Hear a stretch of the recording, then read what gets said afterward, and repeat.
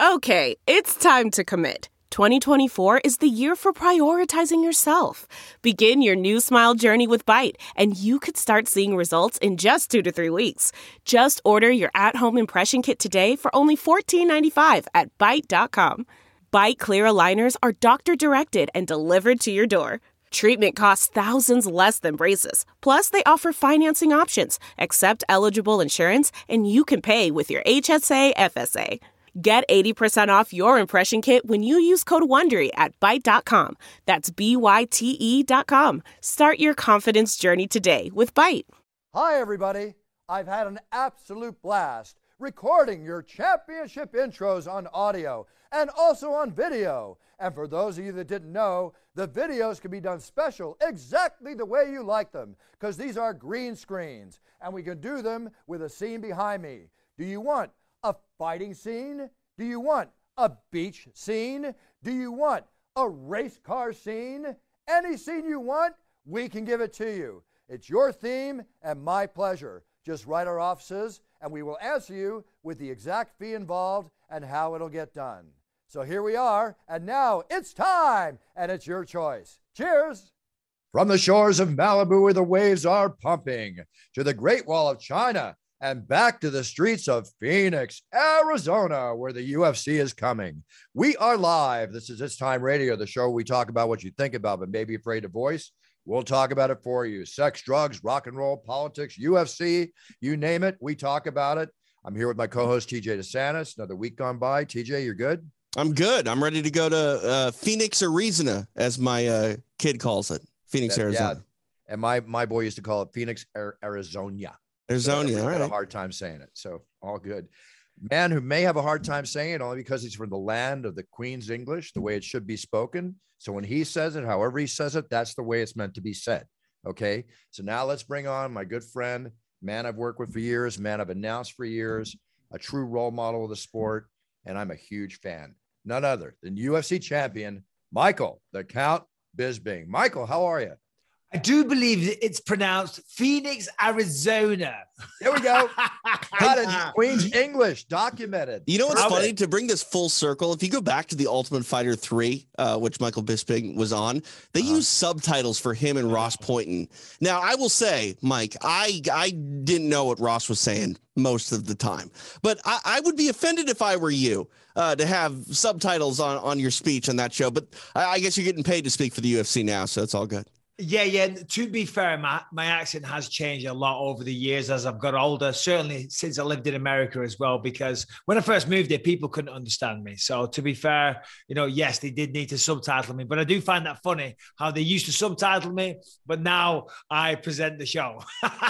It just shows how much it has changed, to be honest. This is an example, as your life is an example, of a true evolutionary process. And I got to say one thing before I go into that. Listen, Michael, when I first started traveling England, when I went to Liverpool for the first time, I thought I was in Greece. I'm sorry. I had a hard time communicating. Oh, yeah. So, yeah. To be fair, there's parts of the U.S. that are the same way. Oh, yeah. But Liverpool's hard. Yeah. And some of the real thick accents, a lot of the British people can't understand them either, so don't feel too bad, Bruce. You're not on your own. All right, good. Well, I think you could hear him on display, like with yourself, Mike, Dan Hardy in the past, John Gooden. Like just those three accents alone are pretty different from one another. Yeah, that's right. Like where I'm from, it's a small town called Clitheroe. If you go up 6 miles down the street, it sounds completely different. The accents are so sensitive. You know what I mean? You don't have to go far for it to change. So I do find it quite fascinating. I'm guessing it's because, it's an old country and, way back before there was cars or people, like traveling around on horse and carts or whatever, I guess they got together in little towns and that's how they spoke. And down there, they spoke like that and they never intermingled, I guess. Who knows? Who cares? I ain't no historian. I'm a knucklehead. Well, you're always willing to admit when that's the case, right, Michael? As I am too. You shouldn't agree quite so fast, Bruce. Come on, mate. Okay. Hey, listen, I want to get into something that's very important to me. TJ, I don't know if you had the chance to see Michael's bio documentary, Bisping, the Michael Bisping story. I've not seen it yet. No, I can't but highly recommend this. If a UFC fan, MMA fan, sports fan, human interest fan, family fan, whatever, this is a film for everybody. This is not just about wanting to watch a film about a fighter fighting. This is wanting to watch a film about a man's true evolutionary process where he came up the way he did in a firsthand account where he literally transforms into the young man that he was to become a journeyman, to become a world champion, to buck the odds, as we'll go into in his last 3 fights, which is still absolutely mind-boggling to me, even though I knew about it on the inside a little bit. When I hear it for reality, it just blows me away. So we have to talk about this. I started this film at 12:30 at night when I saw that it was we're on Netflix, Netflix, right, Mike? No, it's Amazon Prime or Video on Demand, wherever you get that right now. Pardon me, Amazon Prime. That's where I watched it. And I started at 12:30 thinking, okay, I want to see what it's like. I got to get up at 6 in the morning. I got a film schedule, the whole bit. TJ, I was captivated. I had to watch the whole thing. I could not stop watching this film. Michael, if anybody gets to know you, they know the man that you are, as I've gotten to know you, but to see this film, for people to see what you are like behind your guns, your family story, the beautiful, beautiful, one of my favorite parts of this whole film is just your beautiful marriage to your wonderful wife, Rebecca, and how from the age of 18, this wonderful woman stood beside you through thick and thin, and your changes in your personality and your own maturation process to be, if she's not an example that truly behind every successful, amazing man, there's a wonderful woman, however that term is said, I don't know how else to put it. She's a true example of that, for real. Yeah. No. I'm very, very lucky. She, through thick and thin, as you say, Bruce, and it got very thick and it got very thin at times. The money was thin and the trouble was thick. And yeah, she stuck by me throughout it. Well, first of all, just want to say thank you for the kind words, Bruce. Truly do appreciate it. The feedback that I've had, to be honest, has been unbelievable. I never expected this. I mean, I think just at the Apex alone on Saturday, you were one of them. I think 7 or 8 people came up to me and were saying how they were blown away. People saying they were brought to tears and things like that. So, you know, it's very, very nice. Universal Studios also emailed and said it's one of their biggest documentary releases ever of all time. So that was very, you know, welcoming news. But yeah, you know, I mean, I was a little nervous at first, you know, because I'm very honest on there. But yeah, you know, how did you I'll tell you a funny little anecdote how this whole documentary came around. That was my next question. Go ahead. Yeah. So they were supposed to do one on a certain Diaz brother. He may have fought against Robbie Lawler last year. Right. And he never showed up for the first 2 days of filming. How on brand is that, though? Yeah, no, exactly. That's what you want from Nick Diaz. Do you know what I mean? He never showed up for the first 2 days of filming, and they were like, we can't work like this. We have a lot of money with a budget. And someone said, you know what? Michael Bisping, let's go with him. So thank you, Nick Diaz. If it wasn't for Diaz, this documentary wouldn't have happened. But yeah, so far, an incredible response. Well, that's proof that marijuana is a wonderful thing, I guess. So, you know, it can definitely cause you to be late for work. Yeah. Oh, yeah. Sleep in a little bit. Yeah, for sure. Well, you know, when I went through this, and I'm not trying to plug my liquor right now, but I made this because of people like you. This is a true example of what a puncher's chance is all about in life. You are truly an example of that. There's no question. And, you know, it goes through like, Michael, you had what, like over 200 street fights, you know? Yeah, I don't know. It was a lot. It was every week. There was multiple per week. You know what I mean? I was out of my mind. See, when I was younger, I didn't know any better. I saw a lot of violence growing up, sure. and I thought it was normal. And right. To be honest, I wasn't a popular kid, and I was bullied, and we didn't have much money growing up. And not that it's a rich town. It's really not. It's a very working class town, but it's an upper working class town. And we were very much lower working class. So people used to make fun of us and stuff. You know, my shoes were always falling apart and stuff. And then I came to a point where in my life, I just got sick of it. And I said, you know what? The next person that talks shit, part of my language, I'm just going to crack him in the face. And that's what I did. And things started to change. And then all of a sudden, I started making friends. And now all of a sudden, I was in the popular circles because I was like this tough guy. Do you know what I mean? So I've kind of been reinvented, and that caused me to lean into that persona even more as a child, as a young adolescent.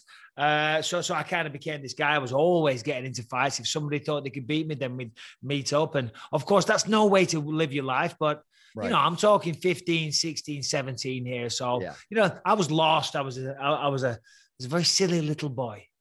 I hate to say it, though. I think there was a time and place for that behavior. Like today, you can't really settle things one-on-one outside anymore. Someone gets shot. It seems like which is a damn shame. Yeah. Well, of course, with the guns, that's a whole different conversation. But yes, you're right. Once upon a time, if you had a problem, like in my town back in the day, I remember if we were getting in a fight, the police would come up, they break it up, they go, right, you go that way and you go that way.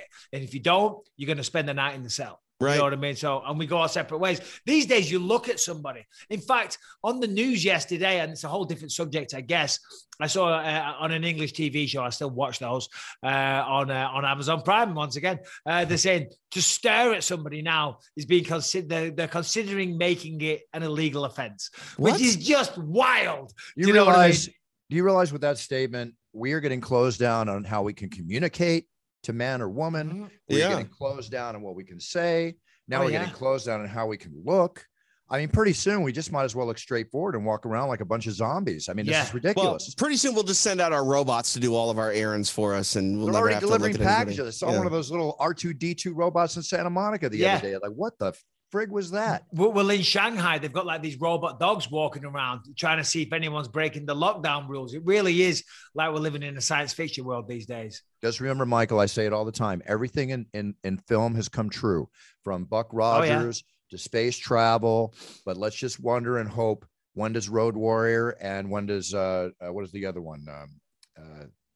The Harrison Ford movie, Blade Runner. When does Blade Runner and Road Warrior take place? Well, Demolition Man. I don't know if you remember that movie. I love that movie. Demolition. You know what I mean? Completely 5D credits. You use bad language, you get fined. Right. Yeah. So, it's overly PC. But I don't want to have the sex with the friggin' orb in my hand. Okay, that is not whatever they had sex. Remember they put on the helmet or something. Right. That might be fulfilling, but that's not exactly. I don't remember that bit, Bruce. Trust you to remember that. Of course, I remember it. He's with her in the room. They're about to have sex, and she pulls out this little thing to put on the head. And that's right. Sandra Bullock. Yeah. Is this the one with the 3 shells? Yeah, with the 3 shells instead of toilet paper. Yeah. I remember being a little kid when I was watching that, and I was like, okay, I'm gonna grow up one day and figure out what the hell the 3 shells are for. I'm just too young to know. I still don't know. No, you know what? Idea. In Brazil, there's certain practices like that. All right, we're just gonna leave that there. We'll leave that there, but I'll leave it at that. But anyway, that's the story there. So, I got a little track there when you went off track. No, my bad. Hey, one thing I'd like to say, Mike, about your story. I saw someone on Twitter the other day say, who became a UFC champion that you didn't expect to? And my answer was Michael Bisping. And one thing that I think really sticks out about your story, Mike, is you were one of the probably hardest impacted fighters when competing against other athletes on TRT and things like that. It seemed to me like, the sport did you kind of dirty, in that sense, in your era, but you came back and really took control of your own destiny. And obviously you are a UFC champion. Was it hard to ever not just sort of look at the hand you were dealt prior to becoming a champion and just going like, what the F, like, what am I doing here? Well, no, not really. The sport never did me dirty. Those cheating, foul bastards did me dirty. That's who did me dirty. People that take steroids, and I don't know how they can look at themselves in a mirror. And when you're competing, listen, if you're a grown man and you're not competing, yeah, of course, do whatever makes you happy. But if you're competing in an octagon, then I feel there should be a certain moral code that one abides to, and they're not doing that. But yeah, no, there were certain times, certainly when I lost the vision in my eye, I was, you have your dark moments where you kind of, for want of a better expression, feel sorry for yourself and think, I don't believe this has happened to me. And then when I was still continuing to fight, the doctors were always warning me, Michael, if anything happens to your other eye, you're going to go blind. And I always said, well, lightning doesn't strike twice. You know what I mean? I lost vision in one eye. It ain't going to happen to the other eye. you know, and then right at the end of my career, I did start having problems with my other eye. And I was like, I don't believe this. Talk about the worst luck in the world. But, you know, you can't live your life like that. You know, I had a great career. It led me to a life that I never thought I would live. I'm working with the great Bruce Buffer every couple of weeks. You know, I'm living in California. You know, I mean, this career of mine brought me a life I never would have dreamed of. So no regrets whatsoever. You know, it's a life that you've been able to provide beautifully for Rebecca and your daughter, Elle, and Callum, your son. And, you know, just, I love watching your lifestyle. You know, I'm a German Shepherd lover. I love the pictures of you when you have your dogs, and I've shared moments with you. There's a little Alfie right there. There he is. There he is. Yeah. Yeah. It's so good. They are our children, no matter how you cut it. Michael, when you were diagnosed in 2013 after Vitor's fight, you know, with the eye injury and such, I mean, they talk about in the film how the last 3 times, if I'm correct, that you fought, of course, with the knockout of Luke Rockhold on 2 weeks' notice, if I'm not mistaken, was it really actually 10 fights that you fought, or was it 3 fights with one eye and 10 fights with eye injury? How's that really? Can you lay that out for us now that you've been so open about it? Yeah, no, it was. I mean, I lost the vision in my eye shortly after the Vitor fight. I mean, I had the Alan Belcher fight, but I wasn't aware of the condition then. I still had the detached retina, because what I was doing, I'd be in restaurants, and restaurants are often dark these days. And I started off, I'd be like, I can't see my fingers there. Oh, so you can't see them either because I'm out of shot. I'm like, I can't see my fingers. Is that normal? And my friends were always making fun, saying, oh, he's doing that thing again. But eventually it ended up to where my hand was right in front of my face. And I'm like, right, well, I know this isn't normal. So I called the doctor and they looked into it. They said, yeah, detached retina. So they repaired it, then it redetached, and then I got a glaucoma. And it's a very long story. It's in the documentary. It's one of the worst 48 hours of my life. The pain was just insane. Anyway, they did an emergency surgery. They put a drain in my eye, and then they actually butchered the surgery. So when I woke up, I was in even more pain than what I was when I went into the hospital. So they had to undo the surgery, redo it. And when I came around from that surgery, I'd never saw out of my right eye ever again. But so, yeah, I mean, I was determined to still fight. You know, at this point, I'd moved to America. I'd bought this big, stupid house that I didn't need. We weren't financially set. I didn't have a life or a career to pursue outside of the octagon yet. So realistically, I felt trapped. I felt cornered, like I had no choice but to fight, you know? So I did what I had to do to be able to make it to the octagon. I lied, I cheated. It was very, very stressful because I always thought at any moment, the house cards is going to come crumbling down. Everyone's going to find out. They're going to do an eye test before the fight, you know, and they're going to say, this guy can't see. Do you know what I mean? But somehow, some way, I managed to bullshit them all. That's where it comes into being a little toe rag, a little shit growing up on the northwest of England. Those times paid off. Well, you know what? Let me just say this. There's 2 things I want to clarify here. Your idea of cheating and steroid use from others' idea of cheating is not the same idea of cheating. Yeah. Okay. So I don't really know if I want to call yours cheating. Yeah, it wasn't cheating. It was just pulling the wool over the doctor's eyes. Pulling the wool over the eyes and bucking the odds. And the second thing is there's always that scene in Rocky, you know, when he gets slapped by his trainer because he can't see the hand, right? Yep. And he goes out there and he beats Apollo, right? If that's not an example of the Rockhold fight to me with you, I don't know what is. Right? Yeah. I mean, your life duplicates reality, or film duplicates your life. Let's put it that way. Yeah. Yeah, no, thank you, Bruce. In fact, in the documentary, one of my old friend and Muay Thai coach actually says that. So there's a little bit of Rocky footage in there. And it's true. You know, I mean, it was very difficult. People always say, how did you fight with one eye? And I always say, with great difficulty. It was not easy. Even to this day, I have challenges all the time. But I've just got used to them. They're the very, very minor things. You know what I mean? I've always been kind of clumsy, which is weird because when I'm doing martial arts, all of a sudden, I'm very coordinated. But in my day-to-day life, I'm a bit of a clumsy elf. But when I go to grab things, I'll miss like the first couple of times and I'll get it on the third.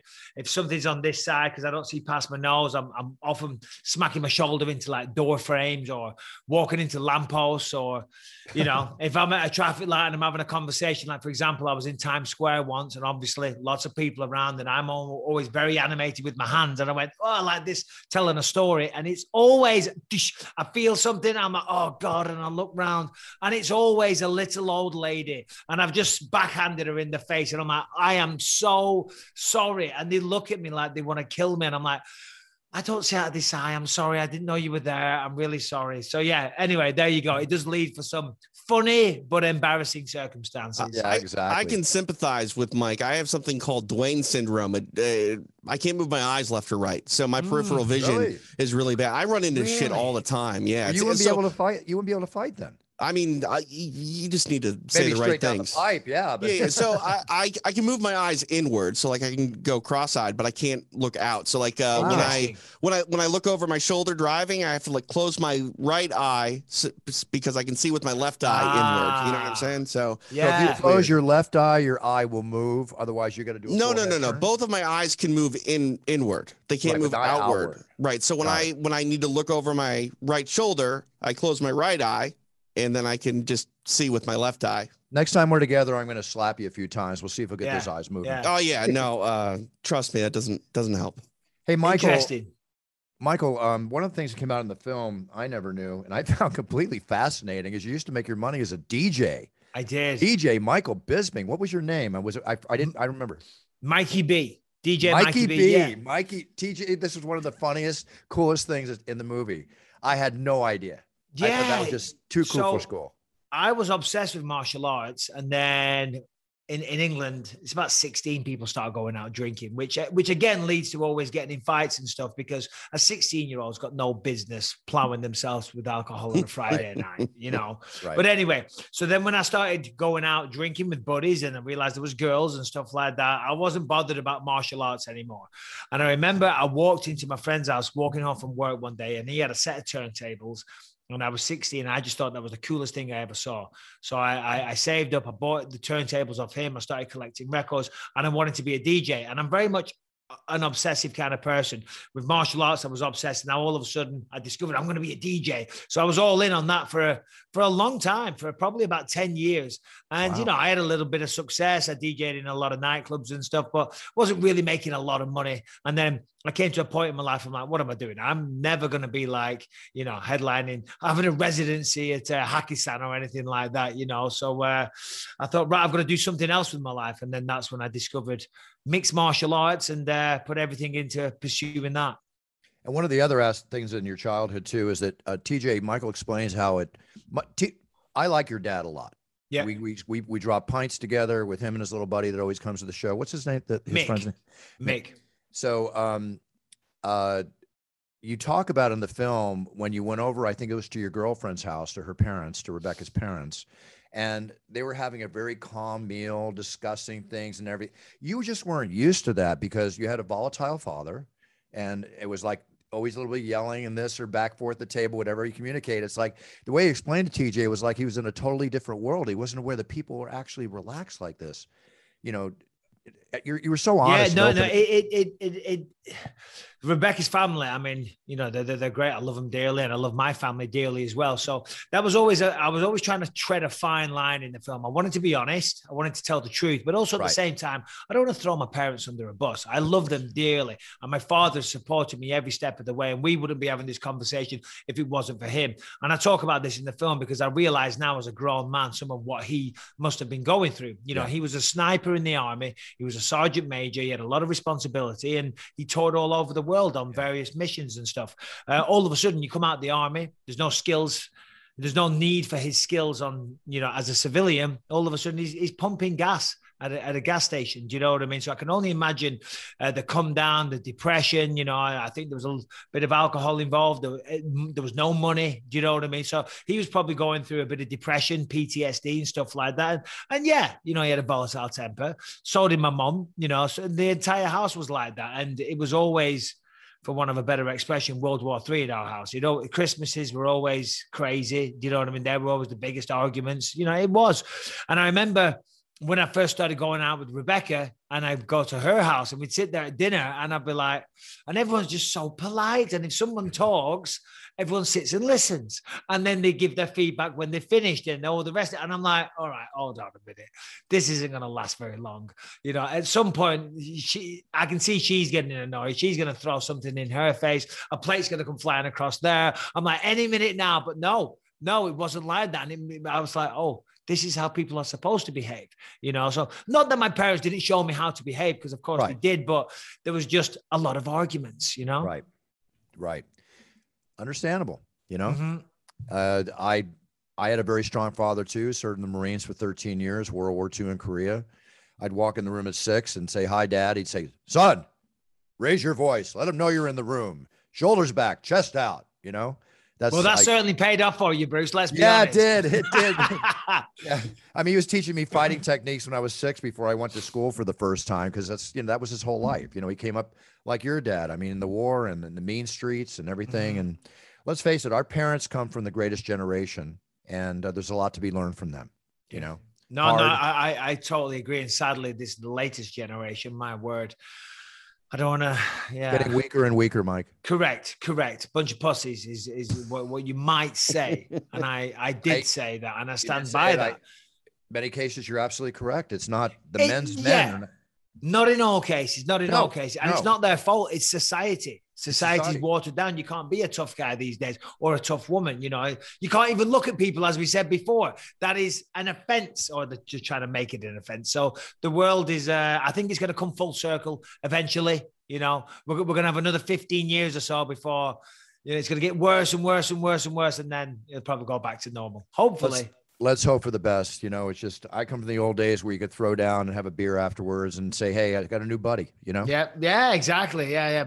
Or somebody I don't ever want to talk to again. Either way, it worked out both ways. Yeah. You know, you and I are Rolex lovers, right? I know you've got to do for Rolex. You hear what's going on lately, Michael? I do not know. Well, there's the Rolex bandits now. You know, it was a big issue in Brazil, right? Where they case us out of are you talking about like in Los Angeles, in LA? In Los Angeles, yeah. But it's going now. It's spreading. A man was just pistol whipped for his Rolex in Malibu. Really? What? In Malibu? Man on Tuesday last Tuesday was pistol whipped. He had his Rolex last week.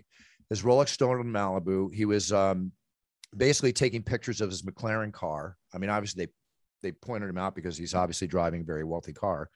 And when he was taking pictures, his people rolled up on him, bopped him in the head, stole his Rolex. And this is happening on Melrose. They're taking people down, just walking down the streets of Melrose to grab the rollie. It's happening a lot. It's on the news a lot around here, the local news. And it's got to a point where even I remember one night, because I have a few nice watches. And I said to my wife, I said, you know what? I think when I was going into LA for dinner a few weeks ago, I was like, maybe I won't wear this because it's just not worth it. Not that well, number one, I'm not looking for confrontation when I go out for a night out. Secondly, you know, if they've got a gun, then good luck fighting you out of that situation anyway. So it's just not worth it. But that's a really sad situation that even myself, that's a quote unquote tough guy, you know what I mean, has to second guess whether or not I should wear a watch, because it happens a lot. It is wild. They're following people home to their houses. They're robbing them there. The crime's out of control at the minute. I mean, if you're not safe in Malibu, you're not safe anywhere.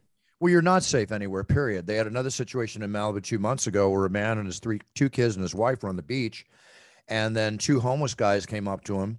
The guy got in their face to get away from his kid and his wife. His wife and kids ran away. One guy chasing them. The other guy pulled out a machete and cut the guy on his forehead. Just actually swiped him with the machete in friggin' Malibu again. And I grew up there. You're not safe anywhere. You know, another situation that occurred, and this isn't even with a human being, and this is down in your neck of the woods, Mike. The coyote. The coyote attack on the child on the beach. Yeah. His mom, TJ, his mom just went to take a dip, and the kid's on the beach. And the friggin' coyote comes over to get the kid. There's got to be something wrong with that coyote, because coyote attacks are 9:45 p.m. at night. It was nighttime. That's coyote hunting time. Yeah, but coyotes are pretty skittish animals. They generally run away from people. So for it to attack, I don't want to say that it had rabies or something, but there's something wrong with the coyote. Yeah, no, you're absolutely right, TJ. And I think they did mention testing for rabies because, coyotes, that is very, very rare. But of course, there was a big uproar about it. But it's very rare. We do live in their neck of the woods. They've been here for thousands of years, and then we move in, and then God forbid, I mean, that child's going to be okay, and that's the main thing, you know. But I hope so too. We have them around here where I live at the beach here, and they're everywhere. They're everywhere. I don't want to say where I live, but you know, it's just got to be careful. In Malibu, they got 3 of my cats one time. They would triangulate over a nighttime. They triangulate, watch the pattern, and boom, they nail them. See, I lived in Minneapolis and had no wildlife, and I lived in the friggin' woods up there in Minneapolis. I move out here, one of the biggest metropolises in the country, and there's more scary-ass wildlife here than anywhere else, I think, in the country. I've seen mountain lion here in my neighborhood. I've seen a bobcat. You got the coyotes that, like you said, are almost gang hunters, Bruce. Snakes everywhere. Seriously, like, it's a dangerous place. I got up here, too. I was just, you know how mean a raccoon can get? Oh, I had a pet raccoon. I do not know, but I'm sure they will tear you a new a-hole if they have to. They're scrappers. So I'm sitting, I'm with a friend of mine, and we're in my jacuzzi out in back, right, in my pool, right. This big ass, I thought, cat got in my backyard, and this big, like I'm saying, like 25-pound racky, just casually walking by the jacuzzi in the pool, just checking everything out. You know, it's like wildlife's beautiful, but I don't want to screw around with them. No. Those guys will get you. I've never seen a raccoon in real life in England. Oh, they're beautiful. Oh, I'm sure they are. I mean, I've seen them on cartoons and stuff. But in England, we don't really have extreme wildlife, you know, which I do. I'm fascinated. Yes, you do. Yes, you do. After 6 Guinnesses, there's some extreme wildlife. Hey, listen, on a Friday night on the main street outside the kebab shops, trust me, you're going to see a lot of wild stuff. But in terms of actual wildlife, I think as good as it gets is a badger. And you don't really run into them. Do you know what I mean? There's no bears. There's nothing like that. There's nothing bats. You got bats. We do have bats, but the tiny little ones. But nothing really that's going to harm you. Nothing exciting. Beautiful birds of prey and stuff like that. But in terms of, you know, bears or mountain lions, nothing. Lions and tigers and bears. Well, you know what? Whether it comes to wildlife or wild assholes that, you know, are causing these problems in the world, when I've taught self-defense, you know, the first thing I teach self-defense is observation. Well, no, observe and avoid. Observe and avoid. If you step into it, then you're in it. You know? Yeah, no. We always got told first lesson of martial arts is to avoid it. That's absolutely correct. You know absolutely correct. We know we can take care of ourselves. I don't need to. But you know, sometimes that's not. You touch me. Possibility. Don't put your hands on me. Don't interfere with my loved ones. I'm not that person anymore at all, though. At all. I mean, I haven't had a physical confrontation. I walk away now. I won't get involved unless. I got punched in New Orleans last year. I got punched in the face. I heard about that. What the heck happened there? I heard. Yeah, I just laughed and walked away. Yeah, we'd never been to New Orleans. Keep hearing a lot about it. Great food. You got to go check it out. All the rest of it. So we had some time off. I said, yeah. So we went there for the weekend. My wife and the kids. And on the final night, because Bourbon Street's not really our kind of scene at all. Mine either. No, hell on earth. But I said, come on, final night. Let's walk down there and soak up the vibe, so to speak. You got to check it out. I'm walking along. My son, Lucas, he's absolutely terrified because he's never seen anything like it in his life.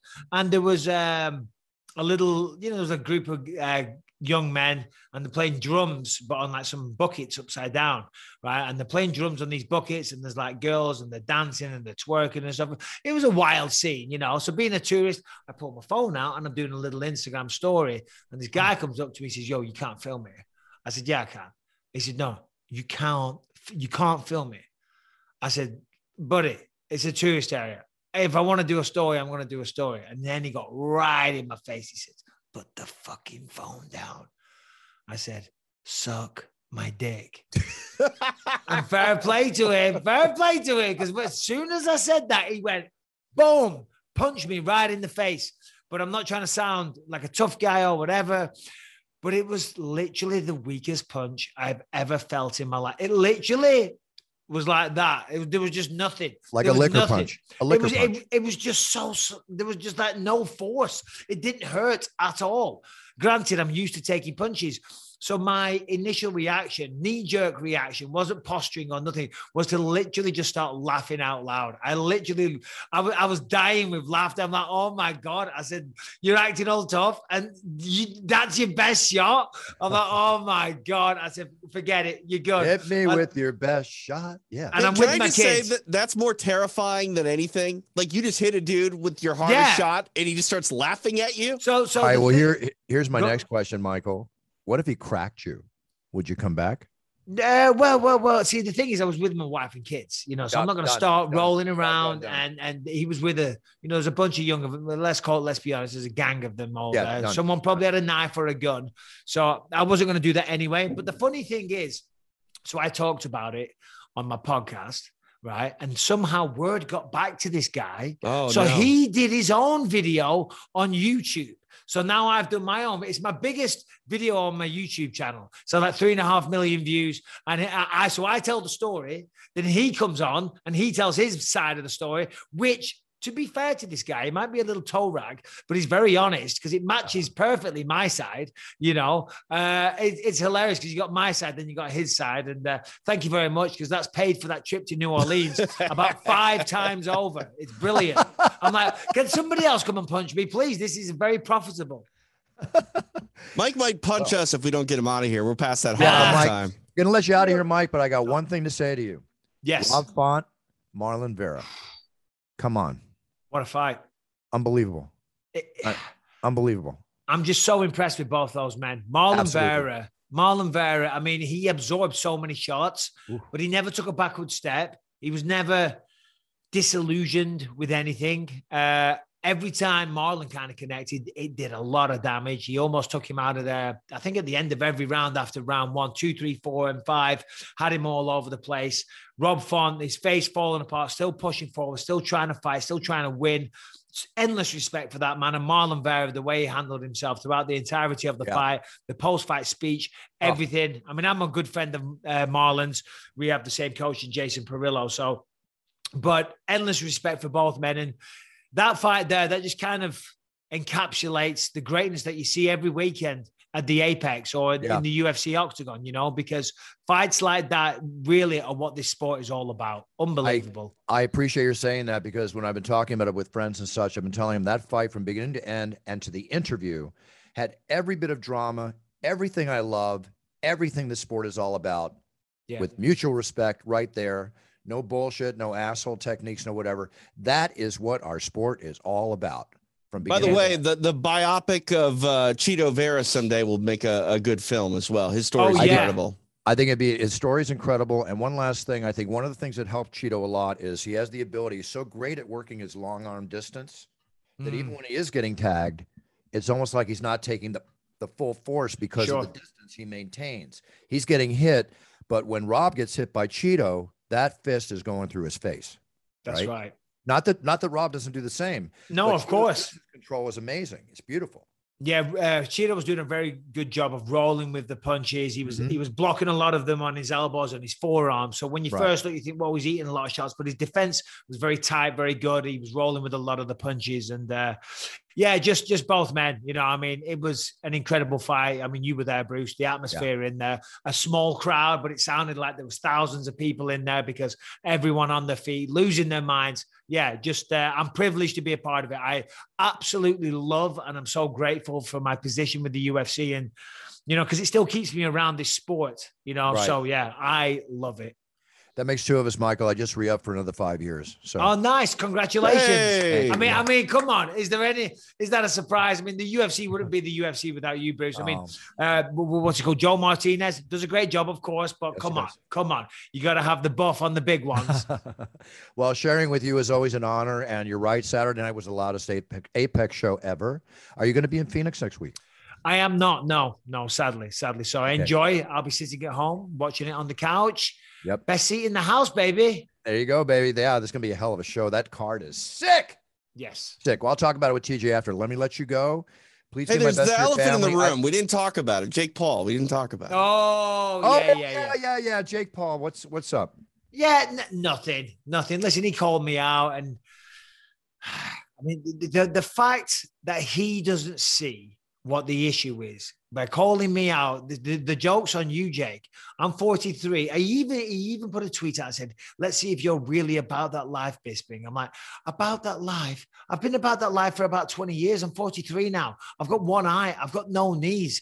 Do you know what I mean? I've had a long storied career. Now, in a one-on-one fight, I will put you to sleep. And that is an absolute fact. However, whilst it is very tempting to have a fight with this guy, a boxing fight, number one, getting cleared by a commission is going to be very difficult, but I'm sure we could do an exhibition bout. But I've been there, done it, got the t-shirt. I've moved on with my life. I don't want to risk my eye. And to be honest, I just feel that lowering myself to Jake Paul would tarnish my legacy, for want of a better word. Money's great, but there's lots of ways to make money. Sharing a ring with Jake Paul is not something I aspire to. I always wanted to fight Anderson Silva when he was the greatest fighter on the planet. I am not aspiring to fight a goddamn fucking YouTuber. Do you know what I mean? And he is out there like Eddie Hearn, the boxing promoter. It was so funny. They had that big fight at Madison Square Garden at the weekend. Yeah. Amanda Serrano and Katie Taylor. Great fight. Incredible fight. And Jake Paul was like Eddie Hearn's shadow, and everywhere they went, he was just getting mocked. And because Eddie Hearn even said to his face, and I actually felt sorry for Jake, because Eddie Hearn said, you know, God bless you. You know, you're dedicating yourself and you've won a couple of fights. He said, but you will never, ever be world class. You'll never be a world champion. And if Dana White said that to me when I tried out for the Ultimate Fighter in 2005, that would have broke my heart, you know. And then, but his retort was, will you give me anyone on your roster? I will fight them under 10 fights. So then Eddie Hearn turned around and said, okay, I'll tell you what, I've got a guy. He's your size. He's a cruiserweight. He's 1-0. And he went to the Olympics. So that means he's a good amateur boxer. He went to the Olympics. Jake Paul, nothing. He wants easy fights. Listen, no disrespect to the basketballer, to Ben Askren, great MMA guy, can't punch his way out of a wet paper bag. And for Tyron Woodley, sadly, that ship has sailed, you know. Yeah. You know, he's a mature man now. So Jake Paul, God bless him. He's a little sideshow. He's making tons of money, and I commend him for that. I really do. Nothing personal against the guy, but come on, buddy. Come on, mate. Michael, I heard the California Commission would okay you possibly. I think I read that somewhere. But let me just say one thing direct, my friend. $5 million guaranteed pay-per-view piece. What do you say? I say yes. Yeah, okay. Yeah. Fuck it. Hey, I'm going to go down to the gym on Friday. I'm going to spar a few rounds. You know, nice and light, nothing crazy. Yeah. I like to do that still. You know, that's why I was always in good shape. My favorite part of training was sparring, because I love it, you know. So you're going to pay me to spar Jake Paul? Come on. Or box his head off, or beat him up, knock him out, whichever way you want to put it. I'm not intimidated by the kid. And if there's a bit of money on the table, I'd be a fool not to pick it up. I think he has the kind of personality you could definitely get up for a fight for. Yeah. You know? Oh, for sure. Yeah. For sure. And I would love, I would love to see the Michael Bisping of old and of now, and the shit talking that's going to happen in that build up. The pre-fight that's going to be half the fun right there. But I'm not actively pursuing a fight with Jake Paul. That to say that sentence is embarrassing. All I know is if you do it, I'm going to do everything I can to announce it. Well, it's probably not going to happen. All right, well, gents, I'll leave you to it. Enjoy the rest of the show. Bruce, pardon me, always a pleasure. Buff is great. That's my nick. It's okay. TJ, pleasure, my friend. Have a great rest of the show, and do this again real soon. I forgot to mention your son, Lucas. Yes. Right? I apologize. Don't be silly. Don't be silly. Lucas, Rebecca, and happy Mother's Day to Rebecca. Will you please tell her that for me? I shall, Bruce. Yes. Thank you very much. Send me some info on Rebecca. Let me send you a video for Mother's Day for Rebecca. Oh, yes. Oh, that'll be good. Yeah, give me that will be good. That will be good. And speaking of devils, you just walked in with my daughter. They've just come back from the horse riding lessons. It's a tough life that they live. You heard what I said, Michael. If you get that to me, I'll have it to you in time. Boom. I'll do that. All right, guys. Take care. All the best. See you, Mike. Cheers. Bye-bye. Thank you for having me. Bye, champ. Take care. Bye-bye. Bye-bye. One of the best in the business. Always fun. Great interview. Great character. Just a fine human being. I've really enjoyed my growing friendship with Michael Bisping. It's awesome. It's one of those first fighters, too, when you go back to the Ultimate Fighter. We've seen him go from a relatively unknown athlete to one of the biggest stars in mixed martial arts history, a Hall of Famer, and someone who's just phenomenal now in the commentary role. And he is. He's excellent. He really is. I mean, how can you not believe what comes out of his mouth for a man that lived it and did it all? Right. You know? I mean, no one can say they've given more to the sport than Michael Bisping. No. Knees, neck, still, eyes. Yeah. Much less everything else. The idea of losing vision for anything in this world, there's not many things that people will go headlong into, come out the other side without an eye, and still say they have no regrets. No, it's the loss of vision is a very scary thing for sure. Yeah. So TJ, moving on here, there's some stories I want to go over, but I do want to say to you, TJ, I know you're busy with your work and fatherdom and husbandom and all that goes with it. If you get a chance to watch this 90-minute documentary or whatever, I'm going to watch it this week. I'm traveling out to Phoenix. Maybe I'll see you out there, but I get a lot of downtime for the travel. So I will definitely look at it on Amazon Prime. Cool. I'll be quick in and out. I'm getting their Friday night show and then I'm out of there Sunday morning. You're a busy man. Yeah, I want to get back. I like my Sundays at home. I want to have. I feel you. You. There's nothing, and I'm coming back early on Sunday as well because it is Mother's Day.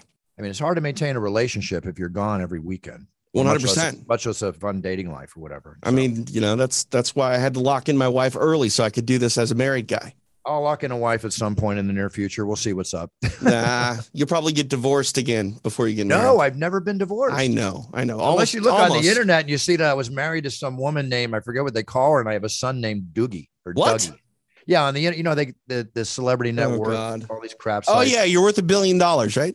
Yeah, but they say that I was married and I have a son named Dougie. Okay. Really? Wow. In what world? News to me. Yeah. News to me. I haven't sent that alimony check out. So right. Well. Okay, let's go over a few things here. All the kidding aside.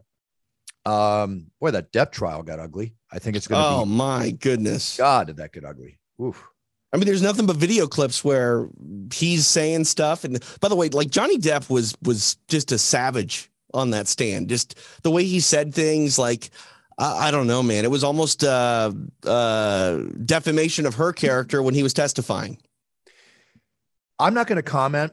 I question her character much more than I do the other, and I'm not taking a man's side here. But I'm it's just the way it was presented. I mean, the way it was presented. Let's see how it all falls out, but just ugly. I don't even want to know what his attorney bill for this. And the other thing is, I don't know if you're aware of this or not, or you probably are. This has really cost him his career. We're talking about up to date. We're talking about one of the finest actors of our generation. Yeah. Literally. Okay. Yeah. Truthfully. He lost his Pirates of the Caribbean movie role. Did you know that? I did not know that. He lost his Pirates of the Caribbean movie role. He was due to make a whopping $22.5 million for. Wow. Maybe he can come back from this. I don't know.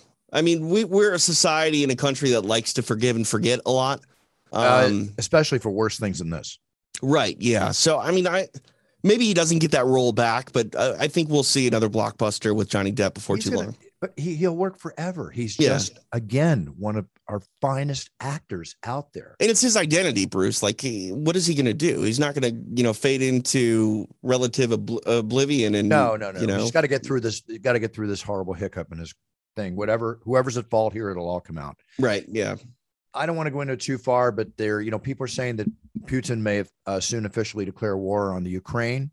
Right. United States. Which I don't know what that totally means. I mean, I don't know. Anybody that doesn't live in Russia, the way it's portrayed is this is a war. It's already a war. So it's already a war. Yeah. It's I believe that if he formally declares war on Ukraine, he's able to activate reserve military soldiers in Russia. But I don't know. I think he would do that. I mean, he's breaking every law there is. He would probably do that no matter what. I mean, what's the legality to this man? Yeah. And there's another thing that if he declares war and then tries to end it on a certain date, there's a victory day in Russia going back to World War II. And maybe he wants to declare war so he can end it on this day. I don't know. All right. Well, that's enough said on that subject. We'll see. I just get scared, Bruce, when I watch the news. It's just are we on the verge and brink of World War III? Isn't that what I said when we started? And I'm not a pessimist. It's just, it's dangerous. Right. It's a button away. So I'm no longer going to tell you to not worry about things after COVID. So it's not so much worry. It's just being a realist, Right. No, I hear you. I think television tends to sensationalize things, and we get driven towards this sort of worst case scenario all the time. And very rarely does it ever hit. But like I said, I was telling you not to worry about COVID for way too long. And obviously we should have worried about it. Yeah, exactly. The only COVID news now is that our vice president has COVID. Yeah.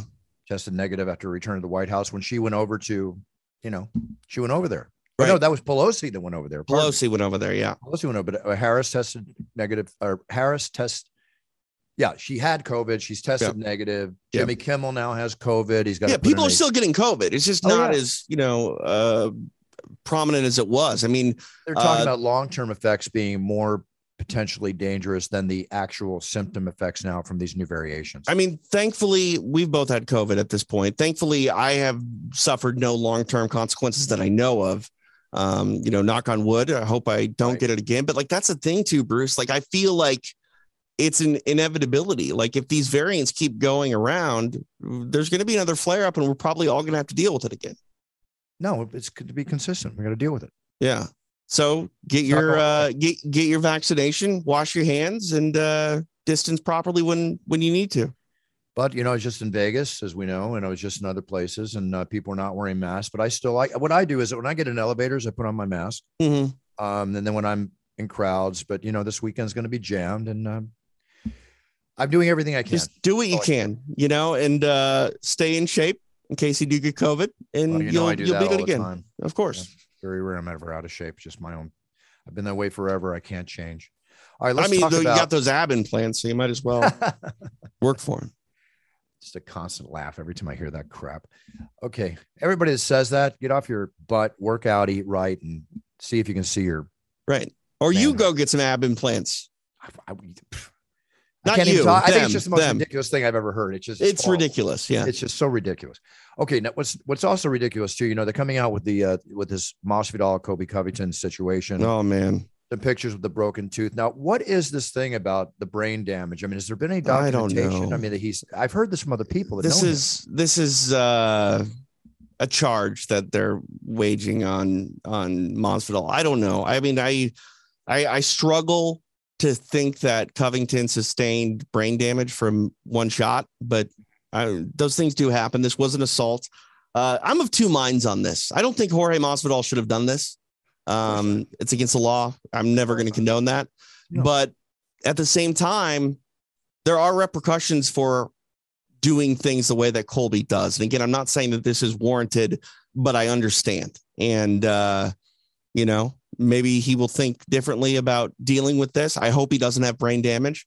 I hope, everything shakes out for the better for him. And I don't know. We'll see where he goes from here. We'll find out. We will see. Right now, where we go from here is UFC 274 in Phoenix. and I wish the best for Colby and everything involved there. It all comes out in the wash, however it should be. Justin Gaethje, Charles Oliveira for the lightweight title. What a good fight. Can't wait. The Rocky Bruiser against the talented ground fighter and Bruiser himself. This is going to be a very technical, very talented fight. I mean, Oliveira is another guy that I never thought would become UFC champion. He's been around the UFC for so long, always been a contender, always a bridesmaid, but never a bride. And, he defended that title against Poirier. He looks phenomenal, and he's going to have to be phenomenal if he's going to get past the human highlight in Justin Gaethje. Justin Gaethje seems very, very up for this fight. Biggest fight of his career. I think this truly is the biggest fight of his career. And obviously, he's been in there. He's had Khabib and things like that. But the time is now for one Gaethje. Yeah. We'll have him on the show shortly after, but this is going to be very exciting. I am tickled pink and can't wait to announce Rose Namajunas and Carlos Barza. I can't wait to see this fight. It's a phenomenal rematch. In that octagon, it's a phenomenal rematch. Chandler and Tony Ferguson. Okay. This card is stacked, man. Like Shogun Hu is back. Yeah. Against Ovin St. Preux. Yeah. And then Joe Lozon. When's the last time Joe Lozon stepped in the octagon? I don't remember. And coming back as Donald Cerrone, which at this point in Donald Cerrone's career, I think is actually a really good fight. You have two guys that are basically legends, similar in age and experience coming at each other. And legends, Joe's not as well known as Cowboy is, but Joe loves to throw down, not afraid of a fight. It's going to be phenomenal. Yeah. Matt Chanel is coming back on the card. Hopefully his fight won't get canceled for the second or third time. Time. So good at that. No, this card is loaded. So I'll definitely see everybody from the Footprint Center in Phoenix, Arizona. How big of a stadium is that? It's where the Phoenix Suns play. So it's pretty big. Okay. We'll probably sell it out, I'm sure. Without a doubt. I mean, with that card, you got to, right? You got to. So here's some collectible talk. Brian, my brother, bought a 1961 Fleer basketball wax pack, of which I have two. I could run and show you what it looks like, but I don't want to leave the table. I think you've showed us them before in the past. I have showed you that one. Yeah. He paid like $300 for it, like 7 years ago. Uh-huh. He sold it this week for $7,200. What? Yeah. So what are you going to do? Oh, I'm holding on to mine. They're gold bricks. He has so much stuff. I mean, if property taxes come around, Brian's like James Bond. He opens up a drawer. There's like 1,000 PSA graded. Just throw something. Yeah. You pick one up, you put it on eBay, doesn't even miss it, and then the property taxes are paid. So he's just getting rid of stuff because he probably needs more space to get more stuff. That, and he's got like duplicates. He's probably got another 5 of these packs. Wow. Yeah. Unbelievable. Jack Nicholson's axe in The Shining. Mm-hmm. What do you think it's sold for? 250 grand. Close, 175,000. Okay. And the world's I'm getting better at this. No, you're getting better. And the world's largest blue diamond. Ooh. Right? The largest blue diamond. Let me get the size of this before I quote the price. 15.10 carat step cut gem sold at Sotheby's in Hong Kong for $57.5 million. Oh my God. The estimate was 48, sold for 57.5. What do you even do with that? That's so big. What do you do with that? I don't know. I guess you put it in a glass jar and right. I mean, you're not wearing that. You know what I mean? You're not putting it out of your house. I guess. Yeah. It's got to be like an ornamental piece in your home. Yeah. Well, that's a hell of an ornament, isn't it? I mean, hang that on your Christmas tree. I would not want that around, Buff. I'd just sell it if it was mine. The way they're stealing Rolexes now, I don't think I'd want it around either. Seriously. Yeah, totally. You can't tell anyone you have it. You know what I mean? Like anyone knows you have it, they're going to try to break in your house. Did I tell you that Mike Tyson is making ear-shaped gummy? I did see this. Yeah. Yeah. That's funny. Mike calls me on FaceTime. Oh, yeah. I mean, he's a nice guy. I like Mike. He's a nice guy. I'll get a call. My driver in Vegas is his driver. We've all become, I've known Mike for years, but the driver and I become friends. They go out together. They'll call me and Mike's always, it's funny. I'll get this call like at 10 o'clock at night. It's Tyson calling me to say hi. That's great. It's amazing how people get really more peaceful unless they're on airplanes with assholes throwing bottles of water at them. I don't know what's going to happen with that one. Dude. I mean, that's the sort of thing that we're talking about with Bisping. Like sometimes you need to be able to just beat up somebody, not hurt them. Not, and that's the thing too. Like, I think you'll attest to this. It's that old Fight Club saying, like, how much do you really know about yourself if you've never been in a fight? Well, you know my line. You don't know who you are, so you've been punched in the face. Right. And some people deserve to be punched in the face. Without question. Let's see here. This is a feel-good story, but it's a weird story. Okay. Okay. I like those kind of stories. A Massachusetts family living on a golf course. Mm-hmm. Okay. Which has been trashed repeatedly with golf balls since they've lived there, smashing 26 of their windows. They live near the fairway or the 15th hole of a place called the Indian Pond Country Club in Kingston, Massachusetts. Right. They've been there for 4 years. They've realized they've been pelted by 700 golf balls. Wow. Okay. I mean, this is a safety issue. They're smashing coming through the windows, right? Yeah. Like what kind of insurance do you have to have?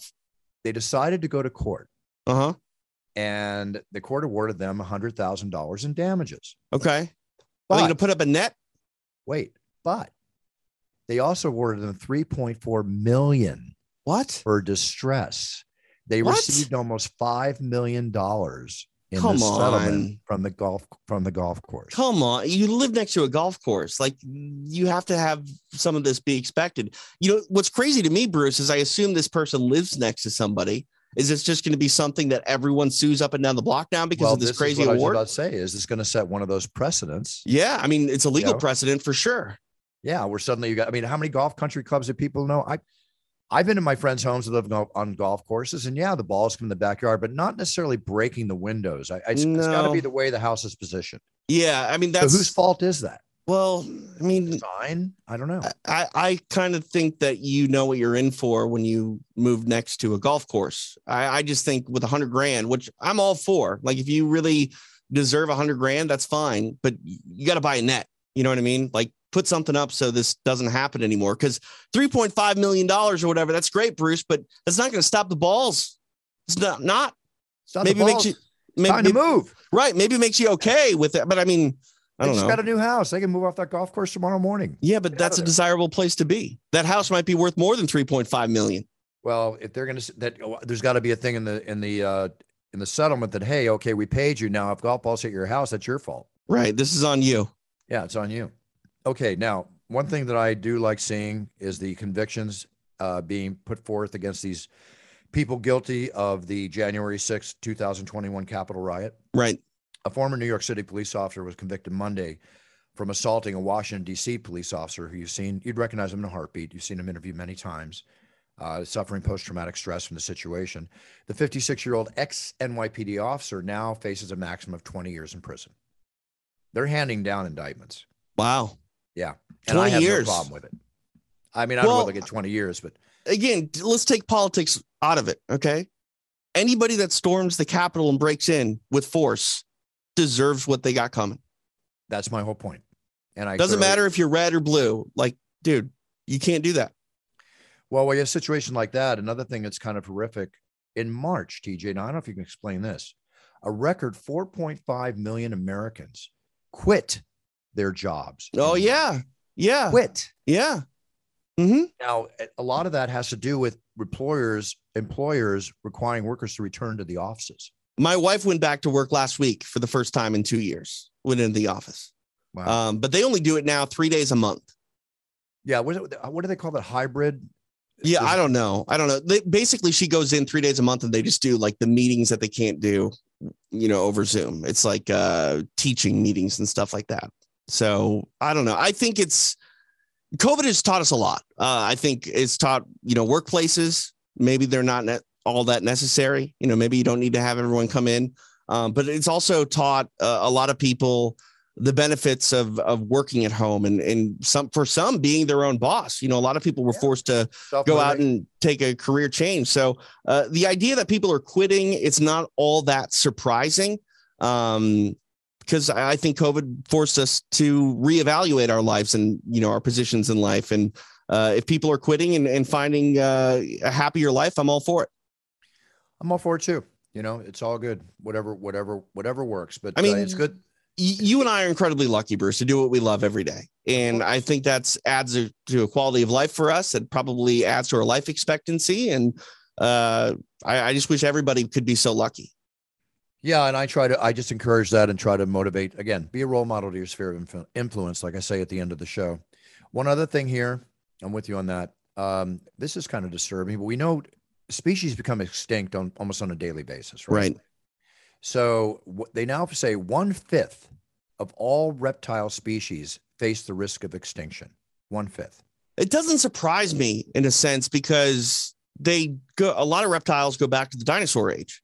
So yes. They've been around for that long. Like the world is changing. And yes, we can talk all day about, human impact and climates, but that one doesn't surprise me that much.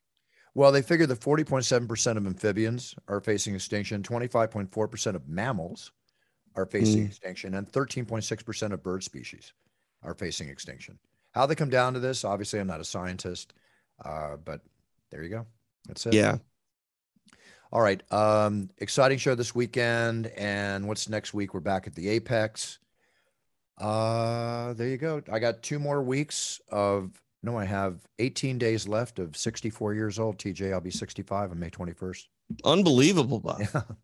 I'm going to take the last 3 weeks. My last show is May 14th. I'm taking the rest of the month off and part of June. Good for you. You going somewhere? Yeah. I've got nice. 3 trips planned. I don't want to say on the air. That's awesome, Buff. Yeah. One's going to be, you got a companion? I plan on having a nice time, TJ. I'm going to take a boys weekend. Nice. One weekend's going to be a boys weekend. I like that. And I'm going to go away. I was going to go to the south of France, but I discovered some news that's going to be announced soon. And I've delayed my trip to the south of France for a couple of months. And that's all I'm going to say.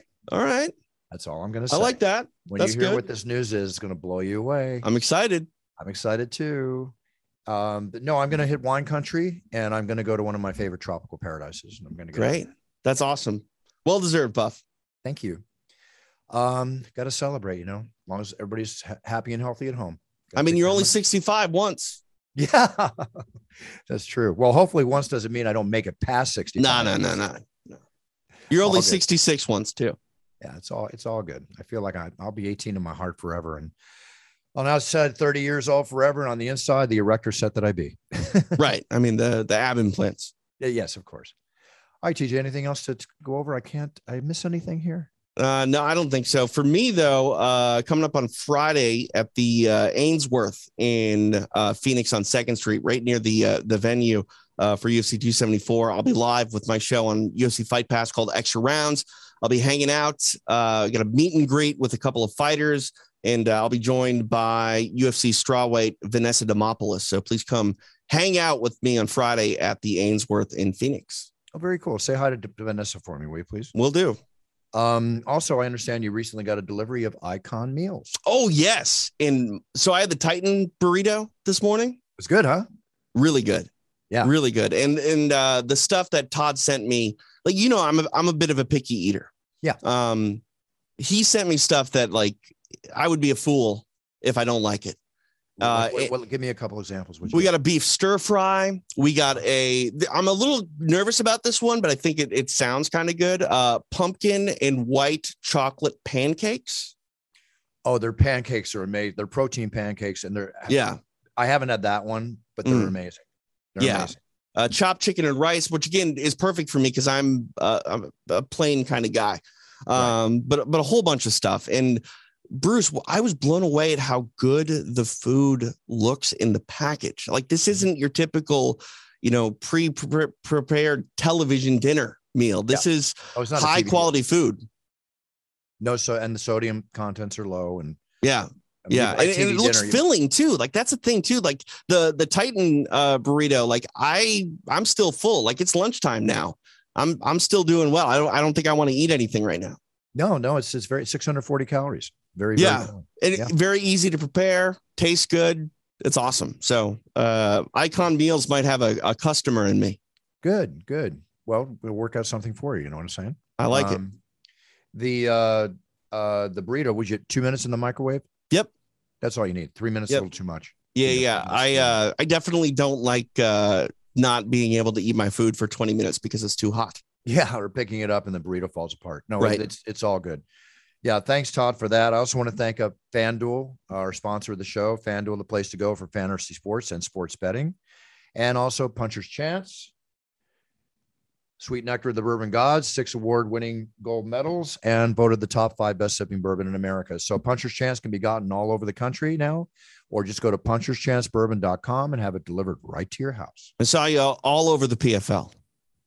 Oh, yeah. Do you like that? It was interesting. Yeah. Need to see. Making moves, Buff. Major sponsor, PFL. And they ran like 4 commercials every show on ESPN. I saw it. Yep. All good. All right. And of course, you don't see my face on the cage, but we all understand the reasoning behind that. Right. And, you know, I like the deal that you got with Puncher's Chance, because it's not all about you. You know what I mean? No. It's yours, but it's very much about the product itself. I want the product to create its own identity. That's why it's not called It's Time Bourbon. Or right. And it's created its own identity, award-winning identity. Yep. I'm a partner and vested partner, and I'm a spokesperson. And hey, it's my bourbon, and I love that. It's my partners and my bourbon, and I love it. Fun business, TJ. Fun business. That's great. Okay. All right, TJ. I'm going to sign off too. I will see everybody from the Octagon on Saturday, Phoenix, Arizona. Can't wait. And I'll be at your hotel, Buff, so maybe we can say hi. Call me Friday. I'll be working in my room Friday night, getting everything prepared. I'll be in by 6. All right. So give me a call. I'll run down. We'll in. have a drink or something. Sounds good, Buff. All right. And outside of that, I've got some cool news coming out that I want to wait till next week to tell you about. But let me just say this. Everybody, set your goals, write them down, be a role model to your sphere of influence. So when you set on that path to success, you're the best you can be and perform at the best you can be. And that's what life is all about, because if you perform at your best, whether you're number 1, number 2, number 10, or the champion of the world, you can take pride in the fact that you gave your best shot. And that's what we're all about here on It's Time Radio. That's winning. And with that being said, buffer out. I got to go train. I got to get in announcer shape for Saturday night. Cheers. Hi, everybody. I've had an absolute blast recording your championship intros on audio and also on video. And for those of you that didn't know, the videos can be done special exactly the way you like them, because these are green screens and we can do them with a scene behind me. Do you want a fighting scene? Do you want a beach scene? Do you want a race car scene? Any scene you want, we can give it to you. It's your theme and my pleasure. Just write our offices and we will answer you with the exact fee involved and how it'll get done. So here we are, and now it's time, and it's your choice. Cheers!